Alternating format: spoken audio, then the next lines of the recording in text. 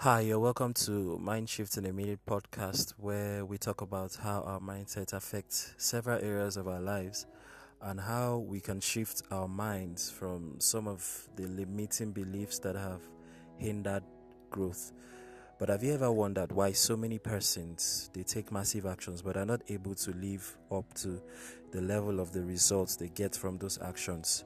This is because of their mindset that has been conditioned by their environment and their experiences.